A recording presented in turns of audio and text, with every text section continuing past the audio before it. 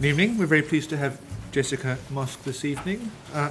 She's a professor at New York University, recently published Aristotle on the Apparent Good with Oxford University Press. And this evening she's going to talk about Plato's Appearance, Assent, Account of Belief. Thank you, Jessica. Thank you. Okay, so thank you very much for having me at the Aristotelian Society. And the title of the paper is Plato's Appearance, Assent, Account of Belief. And I'll be explaining what appearance and what assent are. I just want to say one question I want to leave open is whether at the end of the day this is an account of belief as we understand it at all. So I'm looking at Plato's use of the Greek word doxa, usually translated as belief, and certainly standing in some ancestral relation to our word belief. But I don't mean to beg that question in the title. So I begin by looking at a philosopher who comes quite a bit after Plato, Sextus Empiricus, who was famous as a skeptic and who took himself to be a follower of Pyrrho, so a Pyrrhonian skeptic, who has a very distinctive account of what he calls either doxa or dogma, which usually, again, translated as belief. It's an account that shares a lot with other Hellenistic philosophers, so the Stoics, but it has its own special twists. So the basic distinction that I want to take from these skeptics, from Sextus and his ilk, is that there is a state that functions a lot like doxa, or belief, but that isn't. It's a sort of subdoxastic state. And this is a state that Sextus will call going with or yielding to or involuntarily accepting appearances. So here's a very quick rundown of Hellenistic epistemology for you. This is something you'll get from, I will write it down, something you find from the Stoics as well. All mental states are going to start off with a fantasia, which is often translated as impression or appearance. So animals as well as humans are subject to these things. And it's something like a representational state. So the appearance of the chair is blue, or the appearance of the room is large. And these can have evaluative contents also, the appearance of something as to be gone for, or as frightening, and so on. So you begin with an appearance. And if you're an animal, or a young human, or, we'll see in a moment, a skeptic, that's where you stop. But if you are a rational creature, you have the power to do something to your appearance. You can scrutinize it, or you can attempt to judge it. And what you're doing when you do that is you want to see if it's true or false. And if you decide, am I doing that? No. Okay. So you do some kind of, I'll just call it investigation. And if you decide it's true, you assent to it. The Greek word synkatathesis. You say it's true, or you say yes to it. Or if it's false, you reject it. I'm just going to stick with the positive case. Once you've assented to the thing, then you no longer merely have an appearance. You have, and it looks like with some text, an assent just is, a doxa. So, often translated as belief.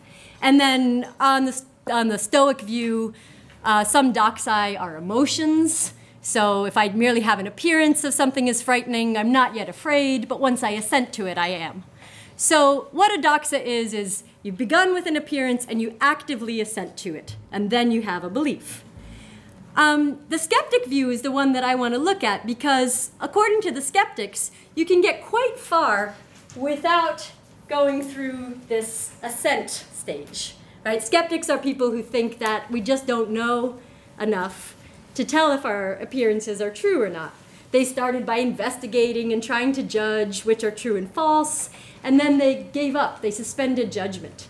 But that doesn't render them inactive. So skeptics say in various texts, and we'll look at some in a moment, that they live adoxastos. They live without belief. But they say that doesn't render us idle or inactive because we just follow the appearances. So we can look at a couple of these. Passage 1, we don't overthrow, so we don't reject or ignore the pathos-producing fantasia. which leads us involuntarily toward assent. What does that mean? If something appears very frightening, it's going to stir up a feeling of fear, and you're going to move away from it, even though you're a skeptic. So you're not going to, as their detractors accuse them of, if you really stuck to your guns, you're not going to just stand there as a boulder rolls towards you. It looks scary, it looks dangerous, and you're going to feel a pathos, and you're going to go along with that. You're not going to overturn that. Why don't you count as having a doxa?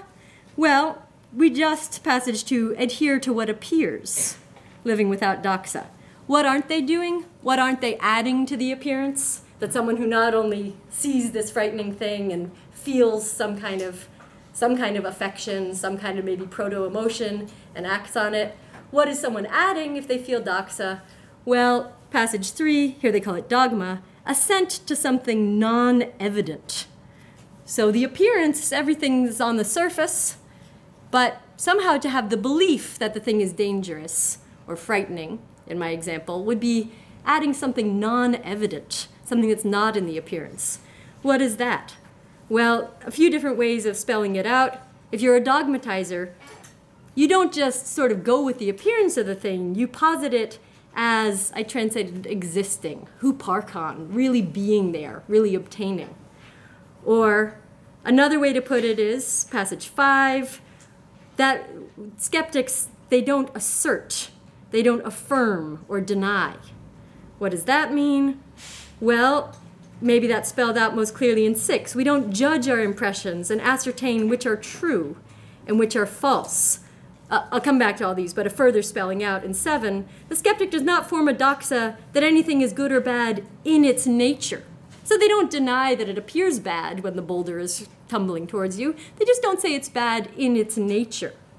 He will not be able to say how any of the underlying things is in its nature. So I tried to sum up all of these claims that they make about what they do and what they don't do, which will give us the difference between merely going with an appearance and actually forming a doxa, as follows. The skeptics say they stick with appearance reception. That's my term, but something like yielding to fantasia. It's passive. You can speak of accepting the appearance, and they do that in a few places. We saw that in passage 1, but it's not an active one. It's even, according to passage 1, not voluntary. There's no boulesis there. So you might think of something like a reflex. The skeptic will wince if you put something near his eyes, even if he doesn't think there's really something there or that thing is really a threat. And then, very importantly, this thing is functionally similar. This state that you can be in is functionally similar to doxa. This is what they insist to their detractors. Yes, even though I have the affective responses I would if I had a doxa, even though I seem to, feel something that looks like fear or that feels like fear, even though I have the same behavioral responses, I move away when the thing comes towards me, and even probably some inferential consequences. I might even reason out how best to avoid the thing. Even though I'm doing all those things, I'm not actually in a doxastic state. Why not? Well, summing up everything we saw that they claim they don't have, were I in doxa, I would have to have given active rather than passive assent to the appearance of X as F, say the boulder as dangerous. And that would be equivalent to an affirmation of the appearance as true. Not merely looks scary, but is scary.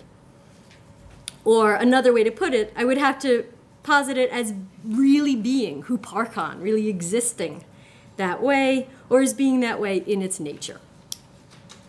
So we get this distinction between these two stages, full-blown doxa and a functionally similar but subdoxastic state.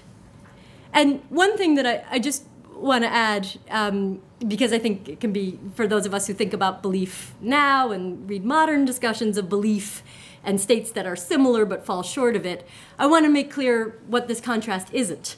It's not a contrast between having high credence in something and lower credence, right? It's not that the appearance, it seems likely to me that the thing is dangerous, but now that I'm sure it's dangerous, I believe it, right? It's not, that's just orthogonal. It's also, I think very importantly, not a distinction between merely entertaining an appearance and committing to it. Right? So the skeptic says they're not holding the appearances at arm's length. Right? It's in this state, this investigation state, that I say, is it really as it appears? And then I'm merely entertaining or having thoughts about it.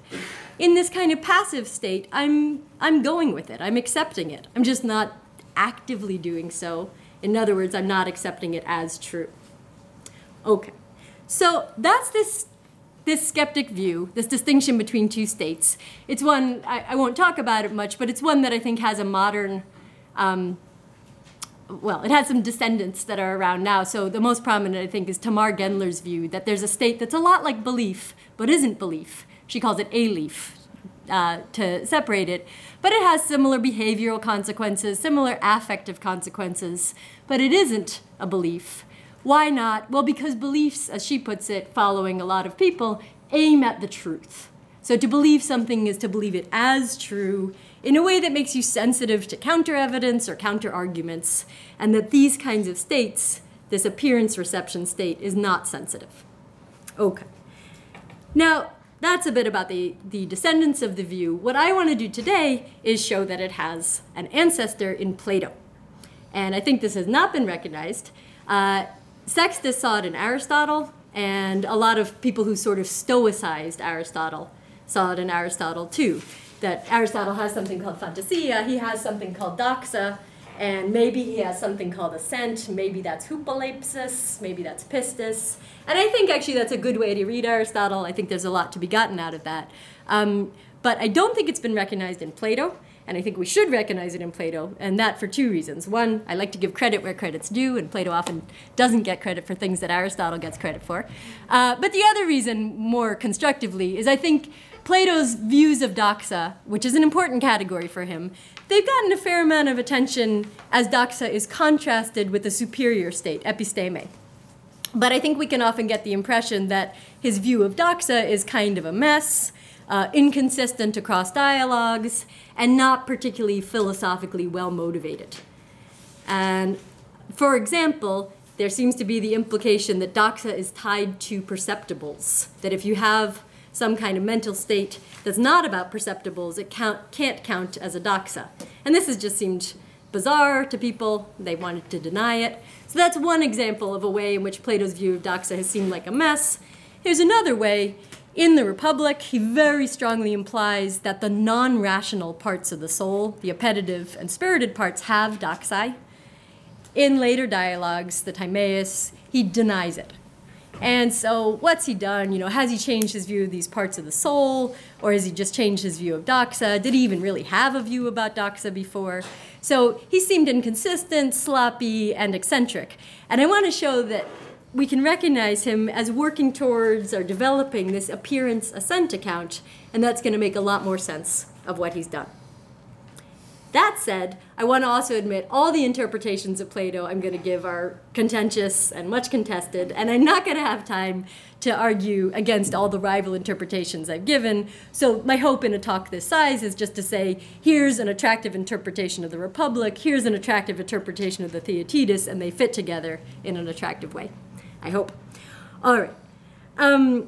Before I get started on that, there's some important terminological things to get out of the way. Part of the reason Plato's view has seemed confusing, and also I think part of the reason that this aspect of it hasn't been recognized, is terminological. So if you talk about fantasia in Plato, people say, yeah, that's a word that shows up about twice, and the clearest use is in the Sophist, where he defines fantasia as a mixture of doxa and perception, aesthesis. So that's not the view I'm looking at here, right? In the view I'm looking at, fantasia precedes doxa and can exist without it. On that view, fantasia is the name for a kind of doxa, a perceptual one. So I just want to say, I want to set that aside. That's not the use. When I say that I see the antecedents of this view in Plato, I don't mean in his use of the term fantasia. The other thing is this inconsistency about doxa. Do the lower parts have it or don't they? And what I want to say is that in the Republic, doxa is a broader category. So in the Republic, doxa is going to include what the skeptics will call fantasia, And then he's later going to narrow the usage. So, like the skeptics, merely having fantasia doesn't count. And that's a terminological shift. If I have time, I'll make some speculations about why that terminology shifts. But since there's terminological mayhem, I made a handy chart. So towards the bottom of your first page, passive appearance reception on the one hand and assent on the other. So for the Stoics and skeptics, we'd call the passive appearance reception merely yielding to or going with or involuntarily accepting a fantasia. And the state you have when you've assented is doxa or dogma. In the Republic, I want to show the first state is called eikasia, one species of doxa, usually translated as imagination or imaging. And the state that corresponds to doxa in the Hellenistic people is pistis, often translated as conviction and sometimes as belief. And then the other dialogue I'll look at in detail is the Theaetetus, where passive appearance reception is aesthesis. He also mentions fantasia a few times, and I think interchangeably there with aesthesis. And then the assent phase is called doxa. If you looked at the version of this talk, this paper that's on the website, you would see the sophists there also. And I have now come to realize and been convinced that it does not fit neatly into my picture at all. I'd be very interested to see if people have suggestions about what to do about that. But I'm not making any claims right now about how the sophist fits in. Okay. So I'm now at, we've already talked about Aleaf. So Aleaf, Gendler's Aleaf, or sometimes people talk about, Andy Egan has the state bimaginations that are a cross between belief and imagination when you're in a delusion and so on. Those would all be passive appearance reception. Belief in the modern sense of aiming at the truth would go under assent. Okay. So I am now at doxa in later Plato. So there is, I think, some fairly explicit evidence that Plato held a version of this appearance-assent account in some later dialogues. So I'm just going to read most of this passage from the Philebus. So doxa comes from memory and perception. And this looks, by the way, to be a very general account of doxa. He's early, rather than just a few important kinds of doxai. He's earlier defined memory as the preservation of perception. So it looks as if he's saying doxa always begins with some kind of perceptual episode. And then he gives an example. And one can certainly say, look, this is merely an example. It's maybe not even meant as a paradigm of doxa formation. It's just an example of doxa formation. This is the one he gives. It often happens to someone who sees things not at all clearly. He wants to judge those things he's seeing. Krine, the same word that the skeptics and Stoics will use for this, what you're aiming at in this investigation. Might he not question himself? So then you get this kind of inner dialogue. What is it that appears to be standing near that rock? And after having seen things like that appearing, he might, as if answering his question, say, it's a person. And that would be correct. Or he'd say, it's a statue, and that would be false. If someone else were there, he'd say it out loud. And then this is actually the first mention of doxa, so apparently that saying it to himself counted as a doxa. Otherwise, it would become logos. I'm missing an S there. Logos. The soul at these times seems like a book. Memory and perceptions and other things write logoi in our souls. And when they write true things, true doxa and true logoi arise in us. And I think we get a very similar, shorter version. I'll read out the Theaetetus passage. I'll skip over the sophist one for now, but it's similar. In the Theaetetus, thinking is dialoguing, again, with yourself. That word dialoguing, dialegestai, that's the one you know from what Socrates does with his interlocutors. Earlier in the Theaetetus, he said to Theaetetus, this is what we're doing. I ask you questions. I question your views. And you have to come up with answers. And it affirms and denies. And whenever it determines something and affirms the same thing and does not disagree, that's its doxa. So I call believing saying, affirmation. And then we get a very similar view from the sophist. So like the Hellenistic view, like the skeptic and Stoic view, you have a process of doxa formation where you begin with an appearance, maybe even always with a perceptual appearance. And that's something we can discuss later.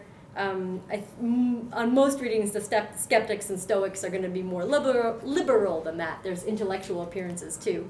But the example we get here is a perceptual appearance. You investigate it. You go through some process of asking questions and answering them. And when you actively affirm that things are as they appear, or you actively deny that they are as they appear, only then do you have a doxa. Okay, so this looks like a weird account of doxa for several reasons. The most prominent probably is that we probably tend to think of belief formation as more automatic, more passive. Right? Sometimes I get my beliefs this way, but often we might think I just have beliefs. They are just simply caused by perception or whatever other way they come about. So I see two responses here. One is, look, actually, I should say the general thing. I think that Plato writes it this way, that the main point he wants to get at is that belief depends on this active affirmation, this active assent. Right? So you don't count as having a belief if you have a kind of passive acceptance. We'll see why that's important when we look at the Republic, where I think he does explore the notion of passive acceptance. So doxa depends, as in the Hellenistic, these later philosophers, on actively affirming something.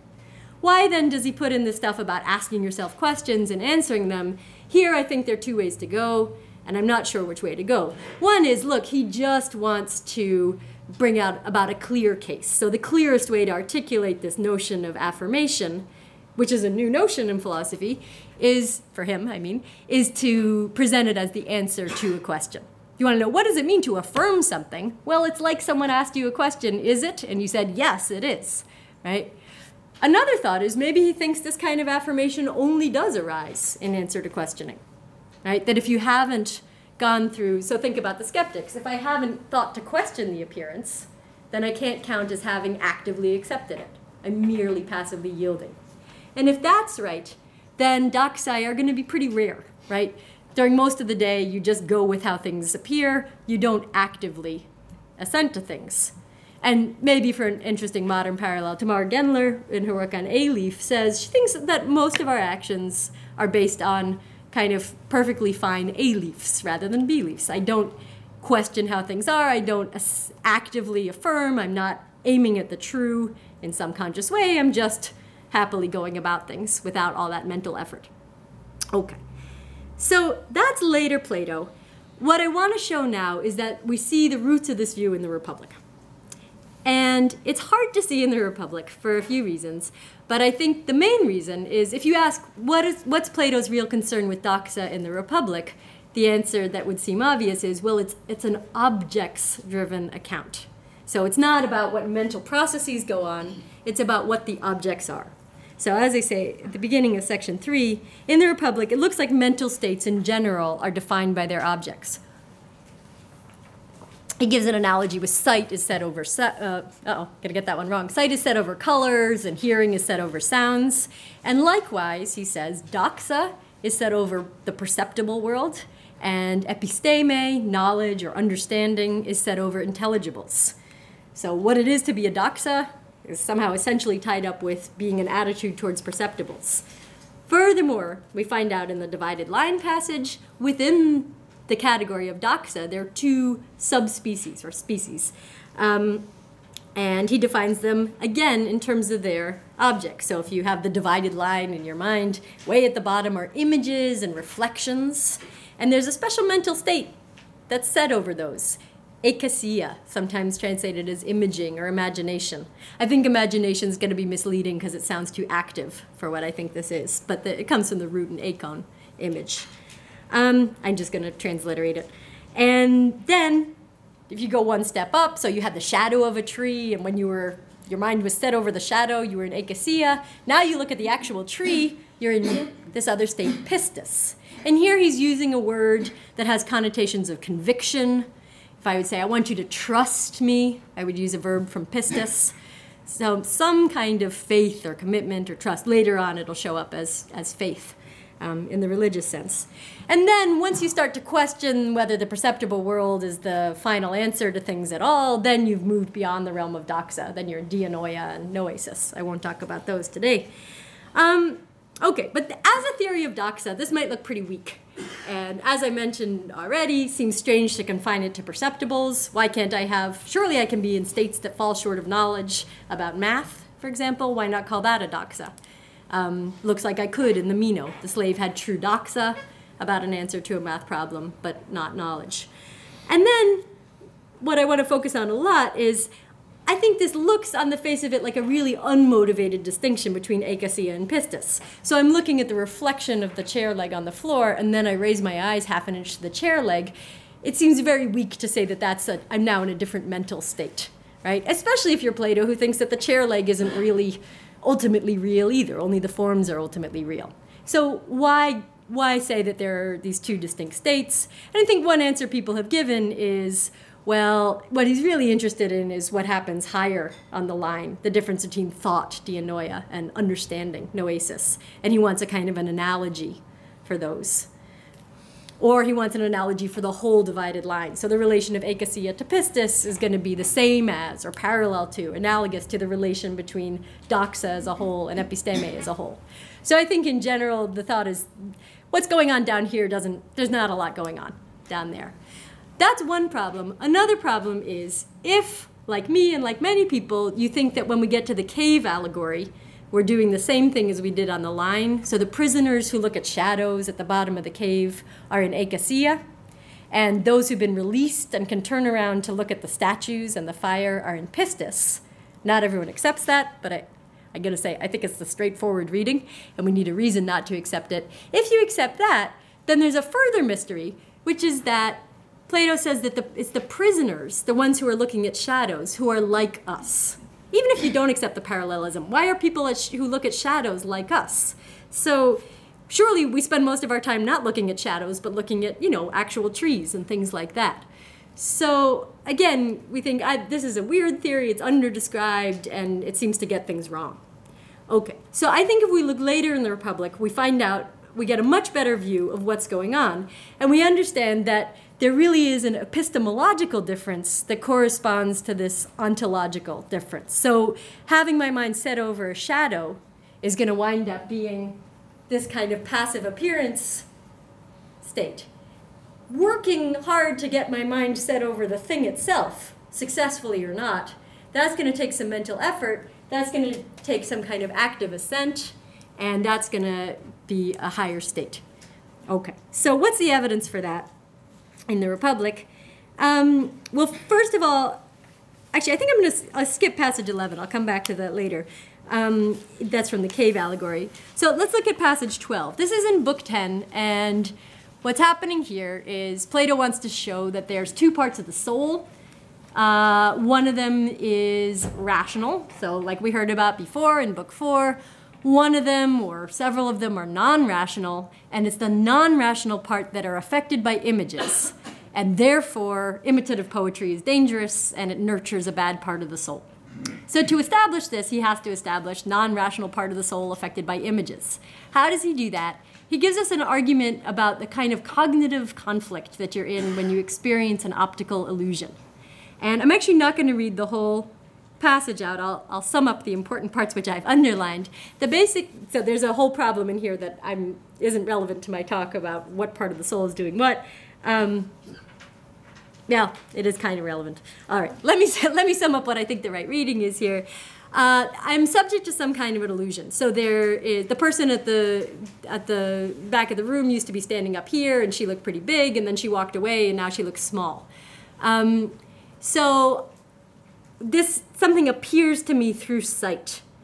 And yet, I'm also able to calculate, logismos, something I can engage in, I'm able to measure, and I figure out that she's the same size as she was before, right? So we might want to describe this by saying, yeah, this is a kind of illusion case. I have a belief about how things are, and that conflicts with my perceptual appearance. Plato wants to apparently go further. He wants to say, I have two opposing doxai. So even though I believe or know that she's the same size, it doesn't merely appear to me that she's smaller. He also wants to say, I believe that she's smaller. Now, since this is the principle of opposites argument, those of you who know Republic 4 will be familiar from the drinker, thirsty guy who doesn't wish to drink. Same thing can undergo opposites in the same part of itself. So there must be sort of two believing subjects in me. One that trusts in measurement and calculation. That's the best part of my soul. That's the one that has the doxa, that she's the same size. But there's another one that went with how things appear. And that one has the doxa, that she's smaller. Okay, so this looks to us, I think, like a problematic argument. Why say that there are two doxai here? Why say that the mental state based on the appearance, or the mental state that just sort of maybe consists in even having the appearance, why call that a doxa? And I want to say, well, Plato's given us some reason to think it's a doxa. This looks like akasia. And I want to show that the distinction between these two doxai is a distinction between akasia and pistis. Now, you remember akasia and pistis were defined earlier by their objects being set over what is versus what appears. And I think exactly the same thing is going on in this passage. So you can kind of get that intuitively. There's the appearance of her as smaller. That's one thing I'm responding to. And then there's also my thought about how she really is. She really is the same size. Now, actually, Plato has given us precisely that distinction earlier in Book 10. He's been talking about painters, and he wants to show that they are, as imitators, it's going to be like poets also, they respond to how things appear rather than how things are. We get this in passage 13. Painters imitate visible objects like beds. Do they imitate them as they are or as they appear? And the answer turns out to be as they appear, and we get this nice argument that a bed looks different from different angles, foreshortening and perspective. It doesn't differ at all from itself. It isn't different, but it appears different, and the painter copies the appearance. So what I want to point out here is there's this notion of things as they are that isn't Plato's full-blown notion of reality, right? He's not saying painters imitate the form of the bed. They don't. They just imitate the bed or the table as it is, where that means they're making a claim about what they're not making a claim about, what it would take to do to be at the second level rather than the third, is say something like, this thing really is rectangular, or this side really is the same length as that side, even though it appears different. So just like what you do when you calculate in the illusion passage. So there's that distinction. Now, in akasia, you're limited to, or you don't set your mind over anything further than how things appear. I think what this bent stick passage or distant object passage shows us is that the difference between having your mind set over appearances and having your mind set over things that are, or ordinary objects, isn't like the difference between looking down at the shadow and then raising my eyes an inch to the thing itself. It takes mental effort. So in the illusion case, I need to measure, I need to calculate. Or even in the case of looking at the bed from different angles, it takes some thought to realize, yeah, the thing itself doesn't really differ. Okay. So in the Republic, we are getting these two different states. There's passive appearance reception, what the Stoics will call, or skeptics will call, yielding to fantasia. I think Plato is here calling akasia. There's doing some investigating, using some mental effort, and in the end affirming, yep, that's how it really is, or no, it's really different, and that is going to count here as pistis. Why does Plato want to call these both doxai in the Republic? Well, one thought is, that's just one way to use the word. Doxa is something that seems to me, and maybe that's a fine way to do it. And I put in one more passage from Sextus, the skeptic, up at the top of page 3, where, although he mostly says we skeptics have no dogmata, we don't have any truck with dogma, here he says, well, of course there's a sense of dogma in which we do. And look at the way he distinguishes. We say the skeptic doesn't dogmatize, not in the sense of dogma in which some say, speaking quite generally, a dogma consists in acquiescing to a thing. For the skeptic does assent to such pathemata, feelings which necessarily result when things appear to him in certain ways. He would not, for example, when he's heated or chilled, say, I believe I am not heated or chilled. So I think this is very similar to what we saw in passage 1. We don't overthrow the passive producing impression, we involuntarily assent. And he said, fine, if you want to call that a dogma, go ahead and do that. So there's an idea, there is a kind of doxa, if you want to call it that, which is available to the skeptic.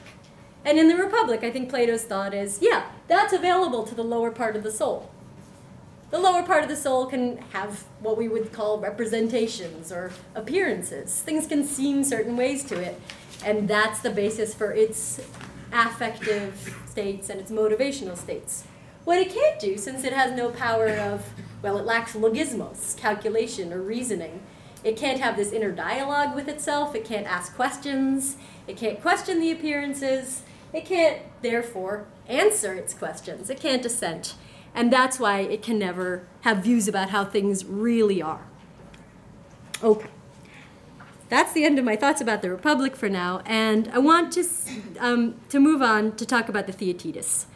And here's where I want to say this is going to go fast, and I'm going to talk about this is always hard to say, I think one of the most debated passages in Plato. There's many.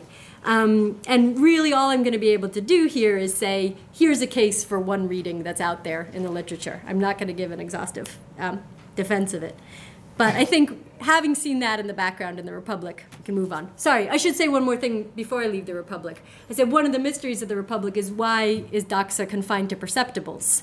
If you accept this account of perception, there's a simple answer. To have a doxa is either to passively accept an appearance or to affirm that things really are as they appear. So anything that involves moving beyond appearances is no longer going to count as doxa. We saw the kind of logismos that you go through, the kind of calculation you go through when you're figuring out that things are as they appear. Yep, the stick really is bent, or that person really is small, or when you're figuring out that they're different. But you start off with an appearance, x appears to be f. And then you say, is x really f? And if your answer is yes or no, and that's a firm answer, a kind of conviction, an acceptance, then in that sense, you stuck in the realm of appearance, so you stuck in the realm of perceptual things. You're just saying, the table really is rectangular even though it appears this way. Then what happens if you instead say, well, is the table really rectangular? Compared to the perfect rectangle, it isn't.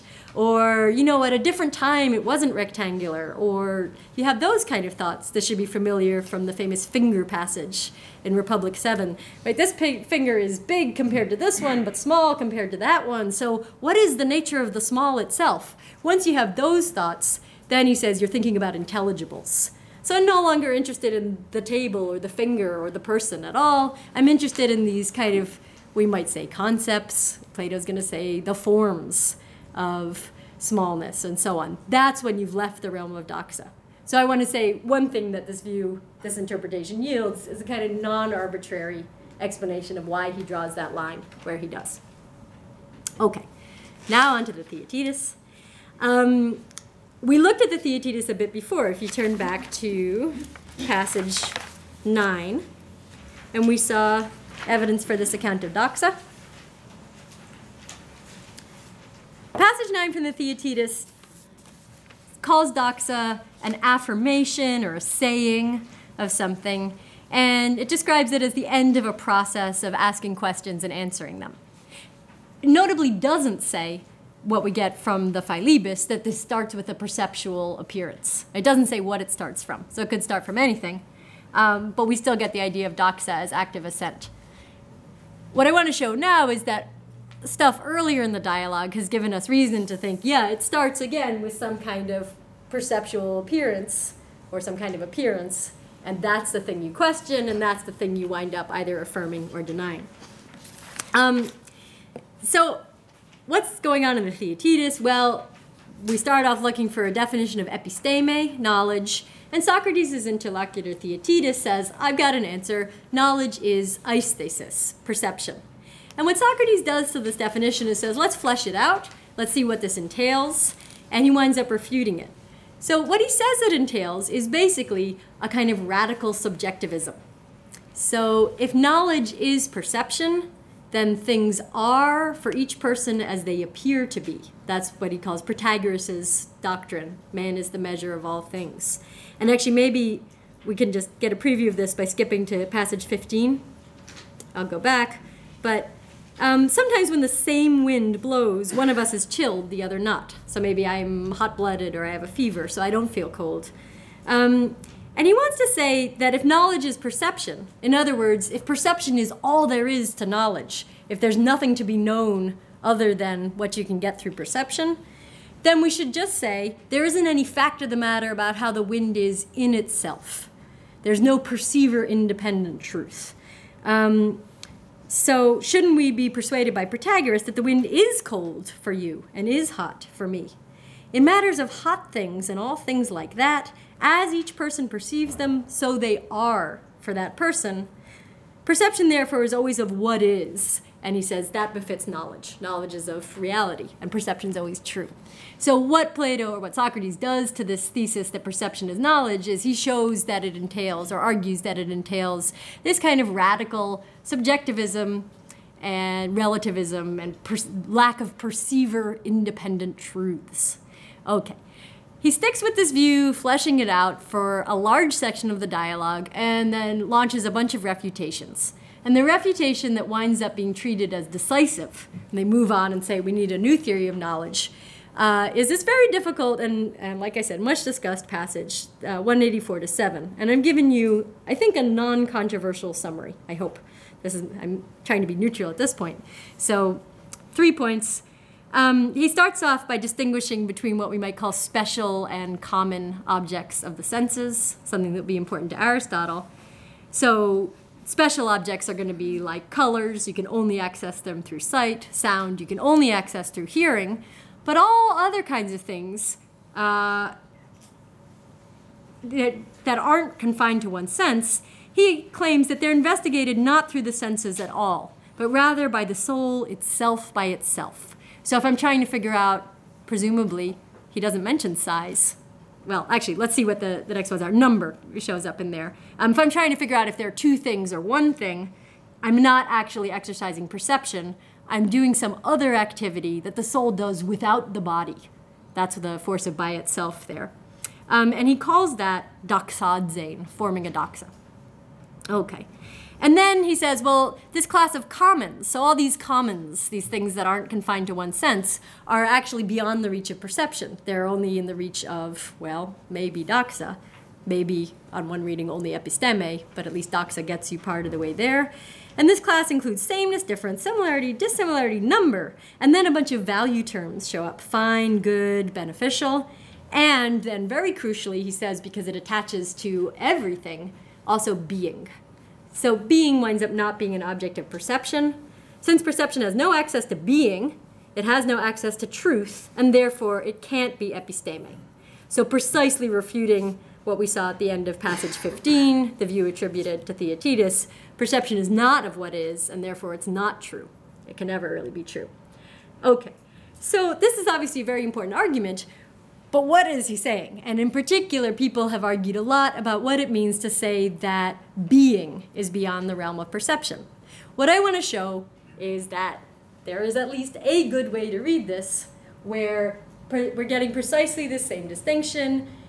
Perception just goes with how things appears, and it makes no assertions at all about how things really are.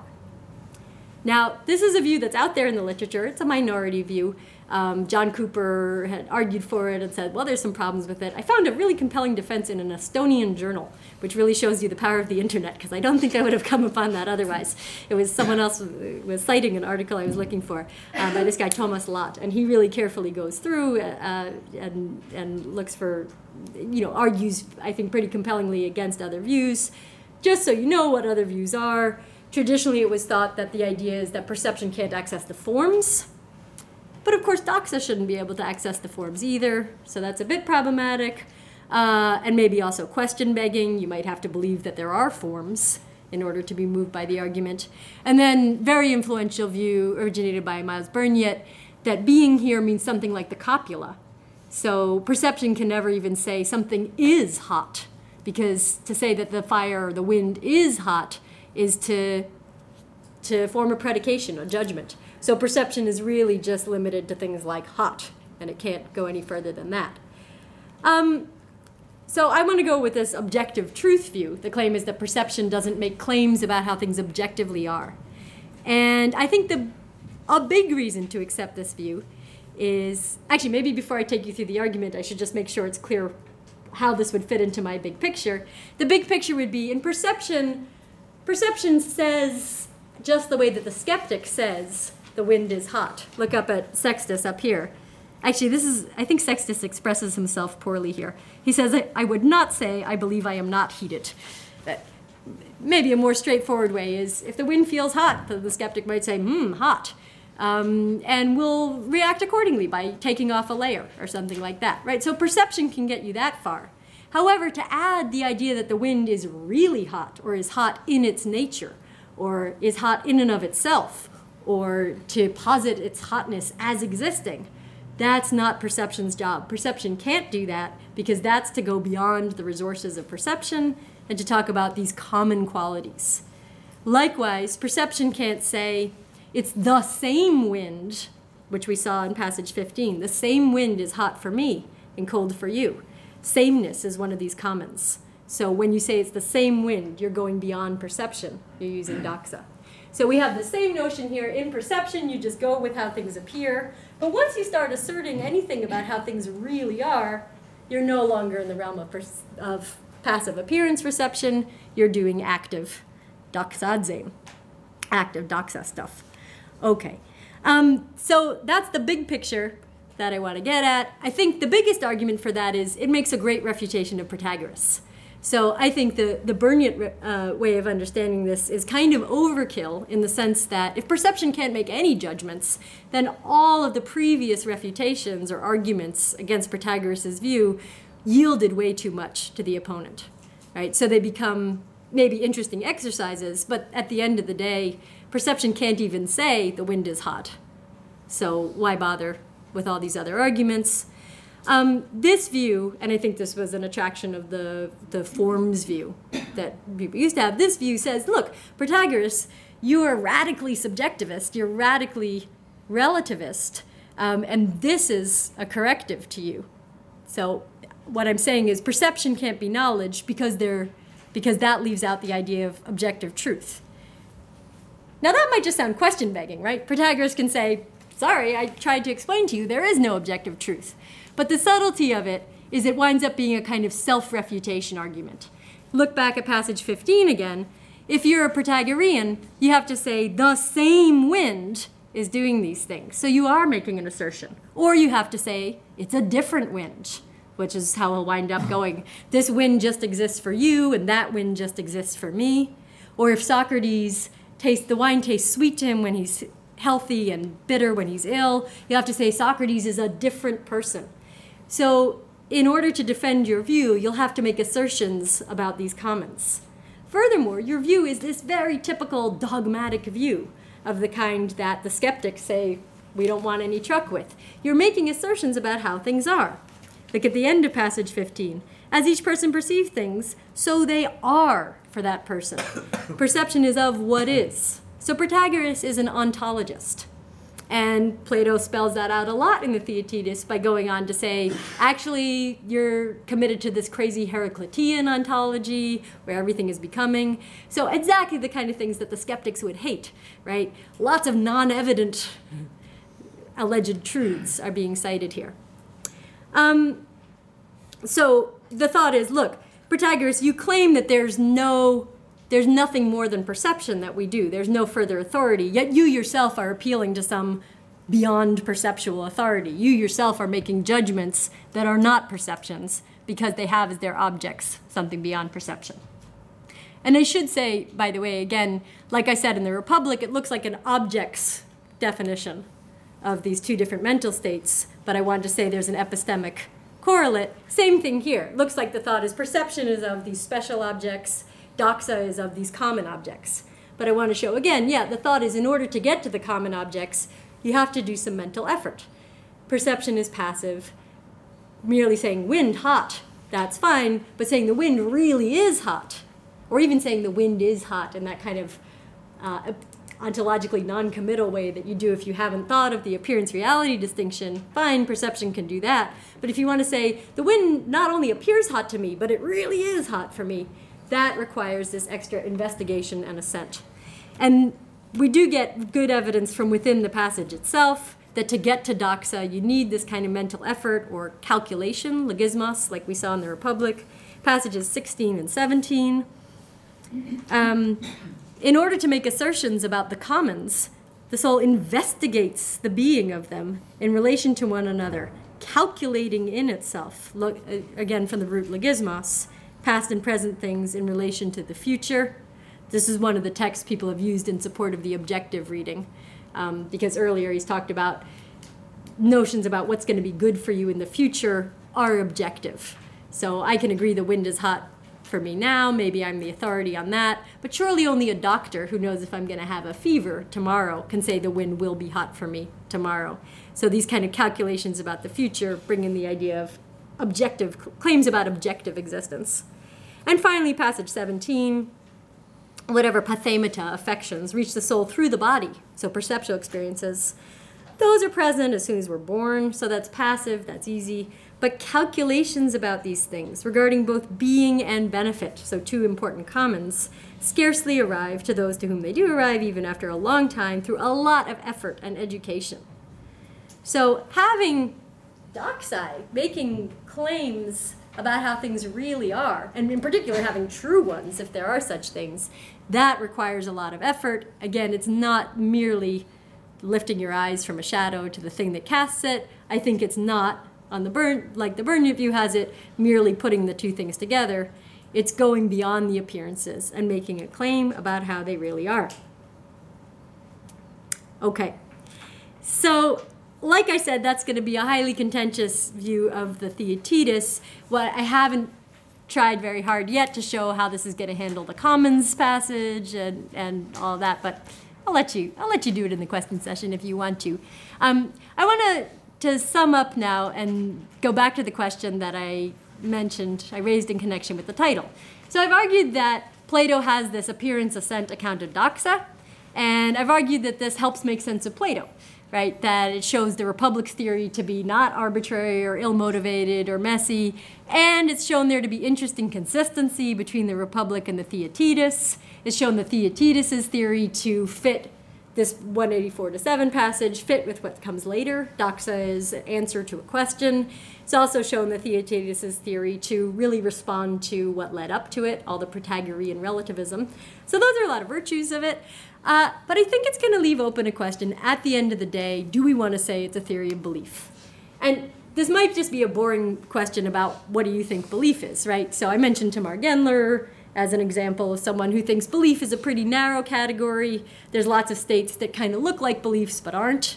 Other people will have a more liberal view where just entertaining a representation that plays a functional role in behavior, that counts as a belief, right? Or dispositionalist account. So maybe there are broader and narrower views of belief anyways. I want to say, even if we take the narrow view of belief that we get from someone like Gendler, I think Plato's view is going to be even narrower than that. I think on the view we're getting from Plato, a doxa is something fairly rare. Lots of us go through most of our lives without ever bothering to form them. That's why most of us are in akesia, particularly about value matters. Right? Most of us probably have very few value beliefs, if we can't translate as beliefs. We just kind of passively go with how things appear to us. So they're going to be rare, they're going to be confined to perceptibles, and they're going to play a much smaller role in our theory of action than you might otherwise think that they do. Okay, thank you very much.